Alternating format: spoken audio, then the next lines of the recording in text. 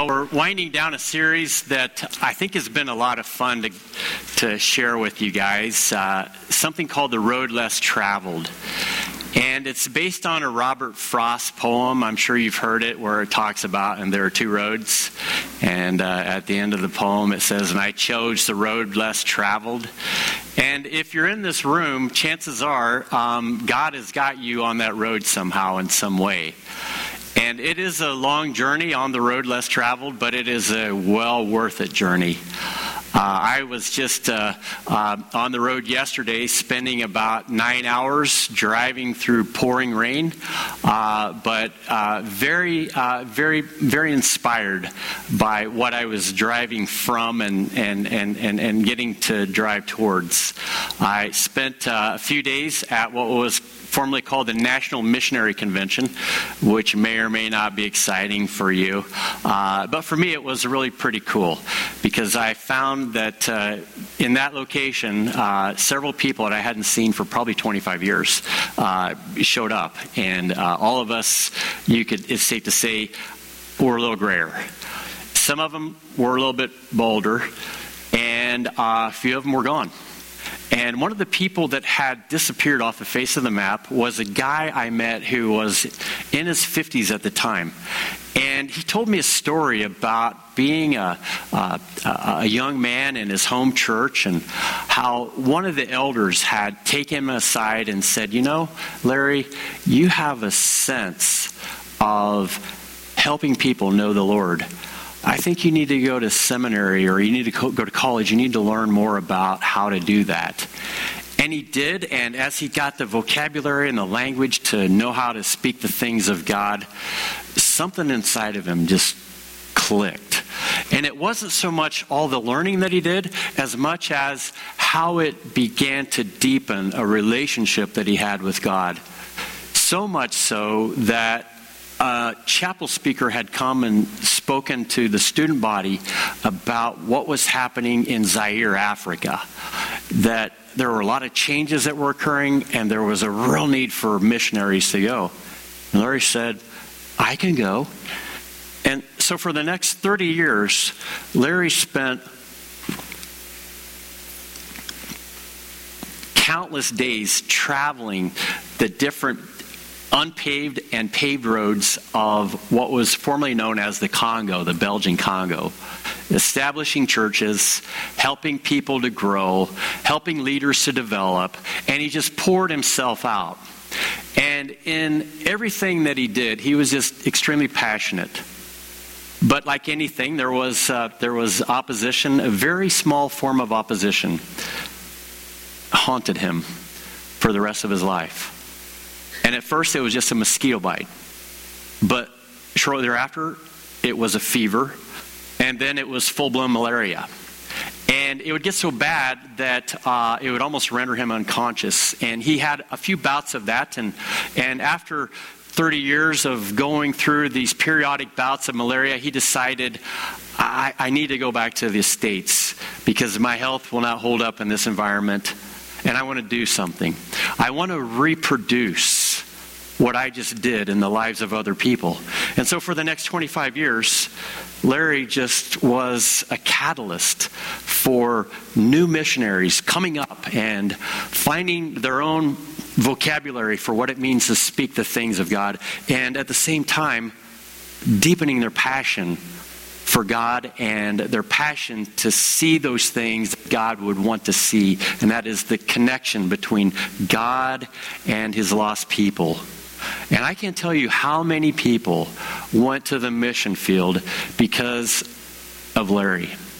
In my own conversations with him, I wasn't thinking about going myself, but after talking to him and a few other people, next thing you know, I'm going and I'm meeting people that are from South Africa, and they're from different tribal groups like the Sotho and the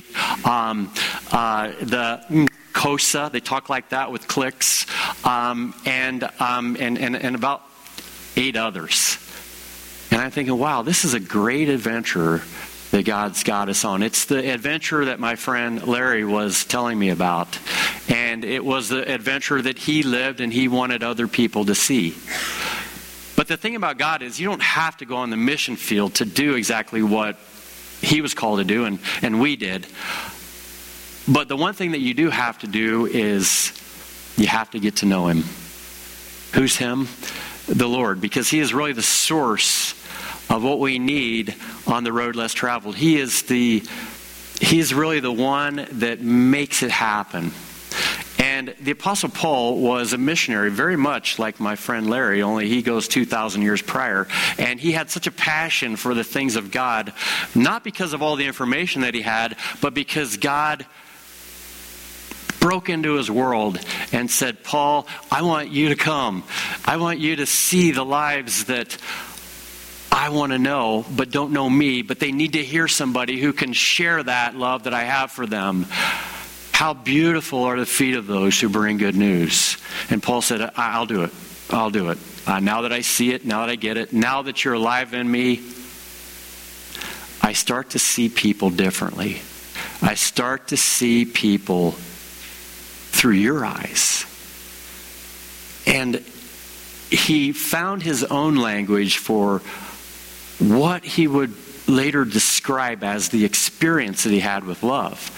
And in the book of 1 Corinthians 13, it lists some of what he came to understand love to mean. Because I know a lot of us, we've heard that word, we know that word, we feel that word, but do we really understand it from the way that God understands it?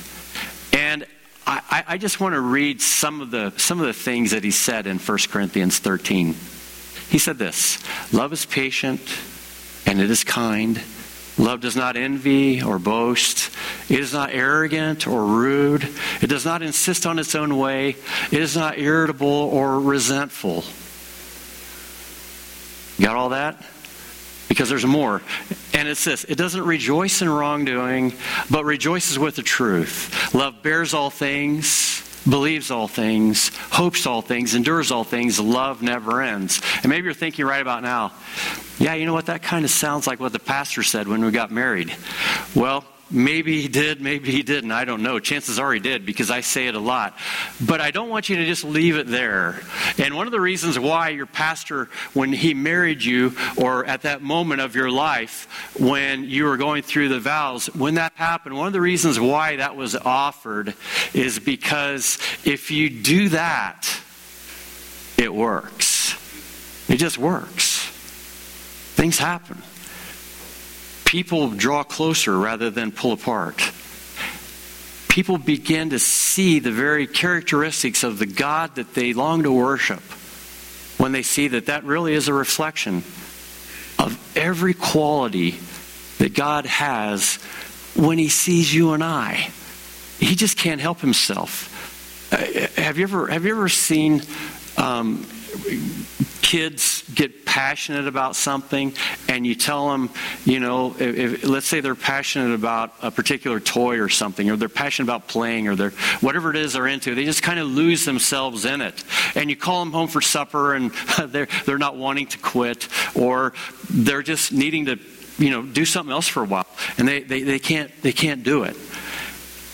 And what God instills in us is that same passion for his people, where you get to the place where you can't help yourself. You can't help but love his people, because it's actually him doing it through us. And Paul said, if you want to see how that love works in a healthy way, look no farther than that. And when I thought about my friend Larry, I was kind of sad, but kind of happy for him as well. At this convention, they gave a list of several people that had passed away in the past year, and his name was on there. And I was thinking of all the stories that I'd heard about him, stories that he told me, and then I thought, wow, he took the road less traveled, but he took a lot of people along with him. And what was the thing about Larry that I found so compelling? He always smiled, he always cared, and he always loved. It wasn't like, I'm going to give you the most convincing missionary recruitment speech you've ever heard. No, he just lived it. He just embodied it. I mean, if I think about my friend Larry Doggett, and I look at those words, I just see him just taking that and bringing it to bear on everything. And that spoke volumes to me, because it said to me, if that kind of a guy has that kind of passion for lost people in the way that he has passion for lost people, I find that compelling. I find that sort of drawing me in. And he wasn't the only one. There were many people that I've met along the way, and that's just the way they were. They had that passion. It was unleashed, and people were drawn in. There was another lady, I don't even know her name, to be honest with you. I wasn't familiar with the work that she did, but she was the same age as Larry, in her mid-80s. And up until just a short while ago, she was taking a motorized canoe through little coastal villages in a pretty tight, confined space of probably 10 square, 15 square miles.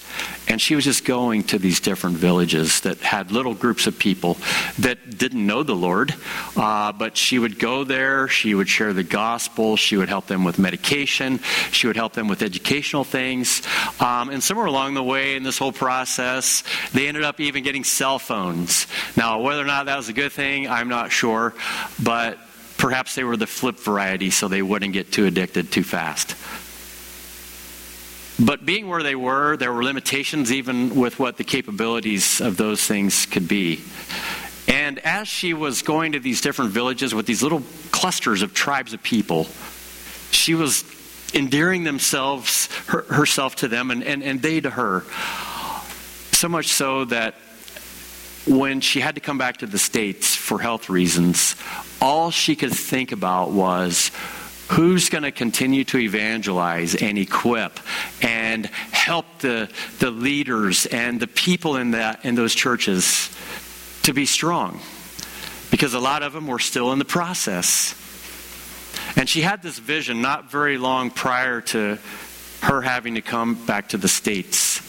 And it was to take digital media from sermons that were given in the language that they could speak, and then deliver it to each of the little groups and enclaves of people, and then they could watch the sermons, and then they could learn from that, and they could grow from that, and they could begin to just deepen their roots in the Lord. And that's sort of where she left it. And as the Lord was getting ready to come home, it wasn't one of those things that it's like, yeah, it's all coincidence. No, God orchestrated this fellow named Tom Schneller, who's from the Cincinnati area but is involved in missions. Tom had a conversation with her, and she said, Tom, I don't know what to do with what I've done, but I don't have anybody coming and finishing the work and expanding on it. And Tom said, well, I'm involved in some missions actually in Nepal. I'm not sure what I can do here. And as they talked and she shared the vision, he's like, I don't know how God is going to do this, but I'm going to take on that responsibility of making sure that those people are continuing to grow in the love of God. And you could just see the passion in Tom's face whenever he shared that with me a couple of days ago at the little booth that we were at. You see, we were over there with Sean Tice, who plays the bass a lot of times off to my right. And Sean, other than playing a musical instrument, which he's very good at, happens to own a business that for the last 10 years since actually the 90s, happens to create unmanned aircraft. You're probably familiar with them, called, what do they call those things? Drones, yeah. And he's been doing it for a long time. So he can make any kind of drone that you could ever imagine to do any kind of thing that you needed to do. And Tom Schneller happened to come by our booth, and he was looking at what we were doing, and you could just see the wheels turning. How is it that I can take the love that this lady had for those people and continue to do my part to fuel that passion that she had for their lives. And then he just said, you know what? Drones are it. That's what I need to do. I need to use that aircraft or that quadcopter, and I need to take it to the different little outposts that have been established and just deliver digital media. Just drop it off. And I don't even have to do it. I can actually find somebody who's in that region who is perhaps attuned to the whole process and just enable them. And then Tom said, I think I know the person who can do that. I see all of these things fitting together, and I'm just watching this unfold as he's processing this whole story, and then seeing how the story is going to continue to unfold long after this lady who started the mission is gone. And this is the thing I want you to understand. That when God begins to unleash his love, and he does it through us, and he does things that are designed to expand on that love in our lives, God also remains faithful to the process. And in this case, God was telling this lady, I know how much you're passionate about these people. And I'm going to find a way so that when I call you home, you can have peace knowing that what you love so much is loved no less by me, and I'm going to keep it going. And I just saw God working through this fellow Tom. And then as he talked to Sean, and Sean's like, yeah, we can build this. And then they got into talking about the parameters and the range and the payload and all that. And it became obvious to me that what God loves, God orchestrates things in passionately, because love never ends. But if we back up a verse or part of the phrase, love endures all things. It's patient. It's kind. Does not envy or boast. It's not arrogant or rude. It does not insist on its own way. It's not irritable or resentful. And Tom could have said to this lady, I wish you well. He could have just shrugged it off. He could have said, well, your time's come and gone. But he said, no, for some reason, God is making me very interested in what you're doing. And I'm not sure where he's going with it, but I'm on board. And there's a lot that we could talk about when it comes to love. But if we travel on the road less traveled, and we're unclear about where God is leading us, the one thing Paul wants us to know, the one thing Larry Doggett wants us to know, the one thing this unnamed missionary that I don't even know wants us to know, the one thing Tom Schneller wants us to know, is that the love that God has for all of his people never ends. And he will do everything that he possibly can to make sure that through frail creatures like us, that work will continue. And so I'm going to close this message with a picture of the depth of that love. Now, all of you have heard about the cross of Christ, and you have ideas about what that means, and maybe you've worn one. Maybe you have a tattoo on your arm. Who knows? But when I think about the cross of Christ, I think about a lot of things, but one of the primary things that I think about, especially as I'm taking communion, is just what happened there. And this is what happened. God came into our world in the form of a man, which you've heard before, but just imagine being God and then reducing all of your capacities to do the miraculous, to make planets and stars and to change the weather and on, and you reduce your capacities to basically what you and I can do. And that's it. And you're like, wait a minute, couldn't Jesus perform miracles? Couldn't he do those things? Yeah, but if you notice, every time that he did something, he had to ask the Father to do it through him. And the reason he did that was to make a point that God is so awesome, but yet he is so humiliated in his desire to know us as his children, that he became one of us in the form of the very flesh that we have.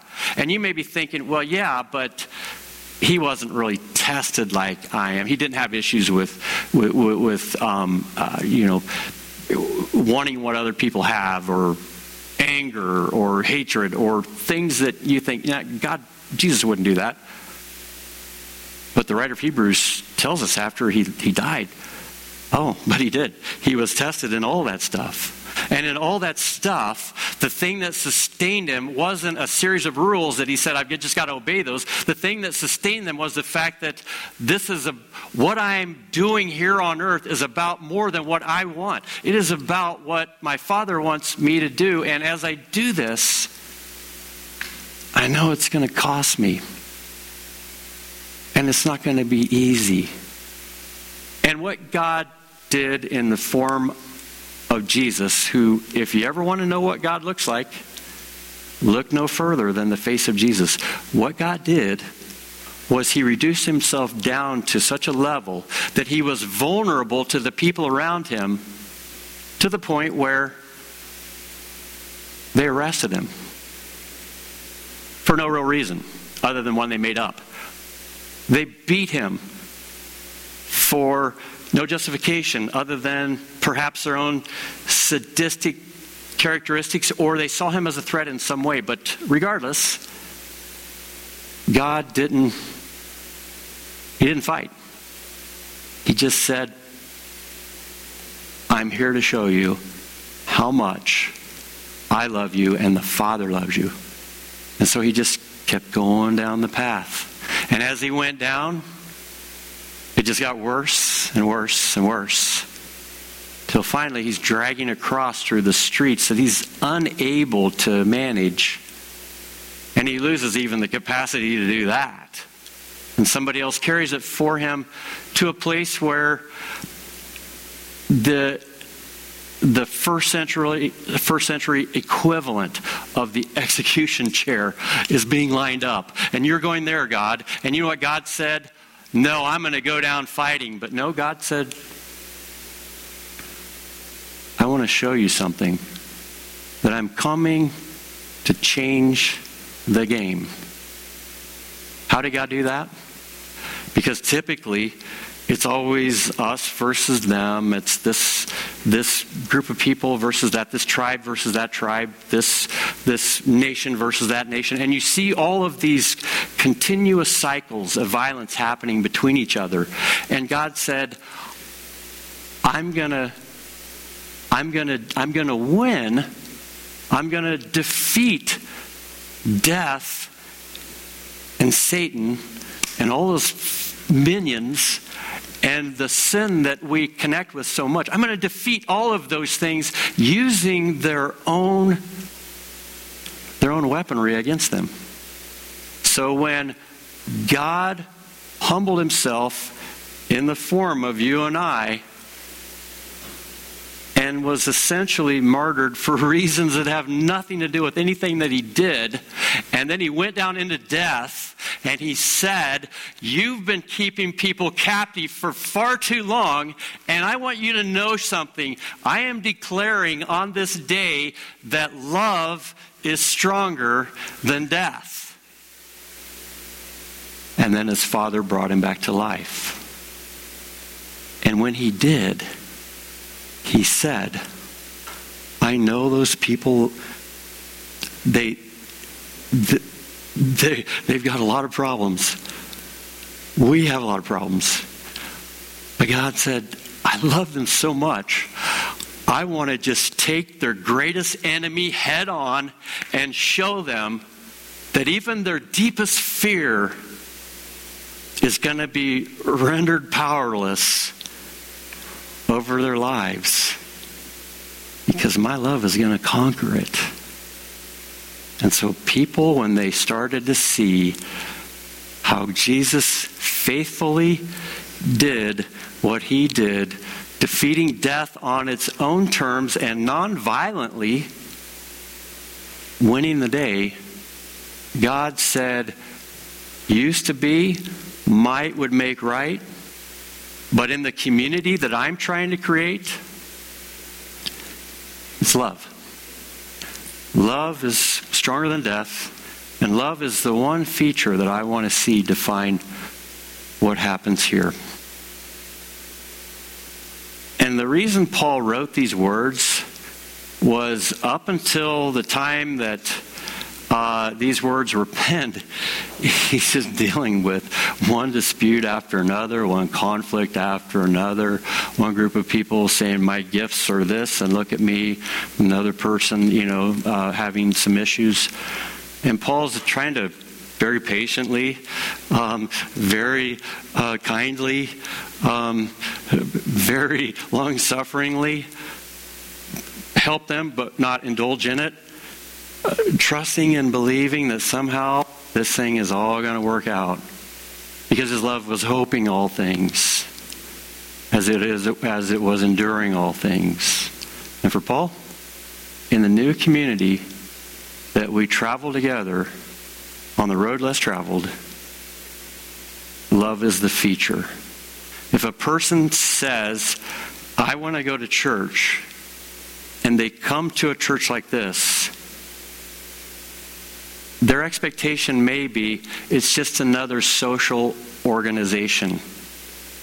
But if we're really doing what we're supposed to be doing, the love says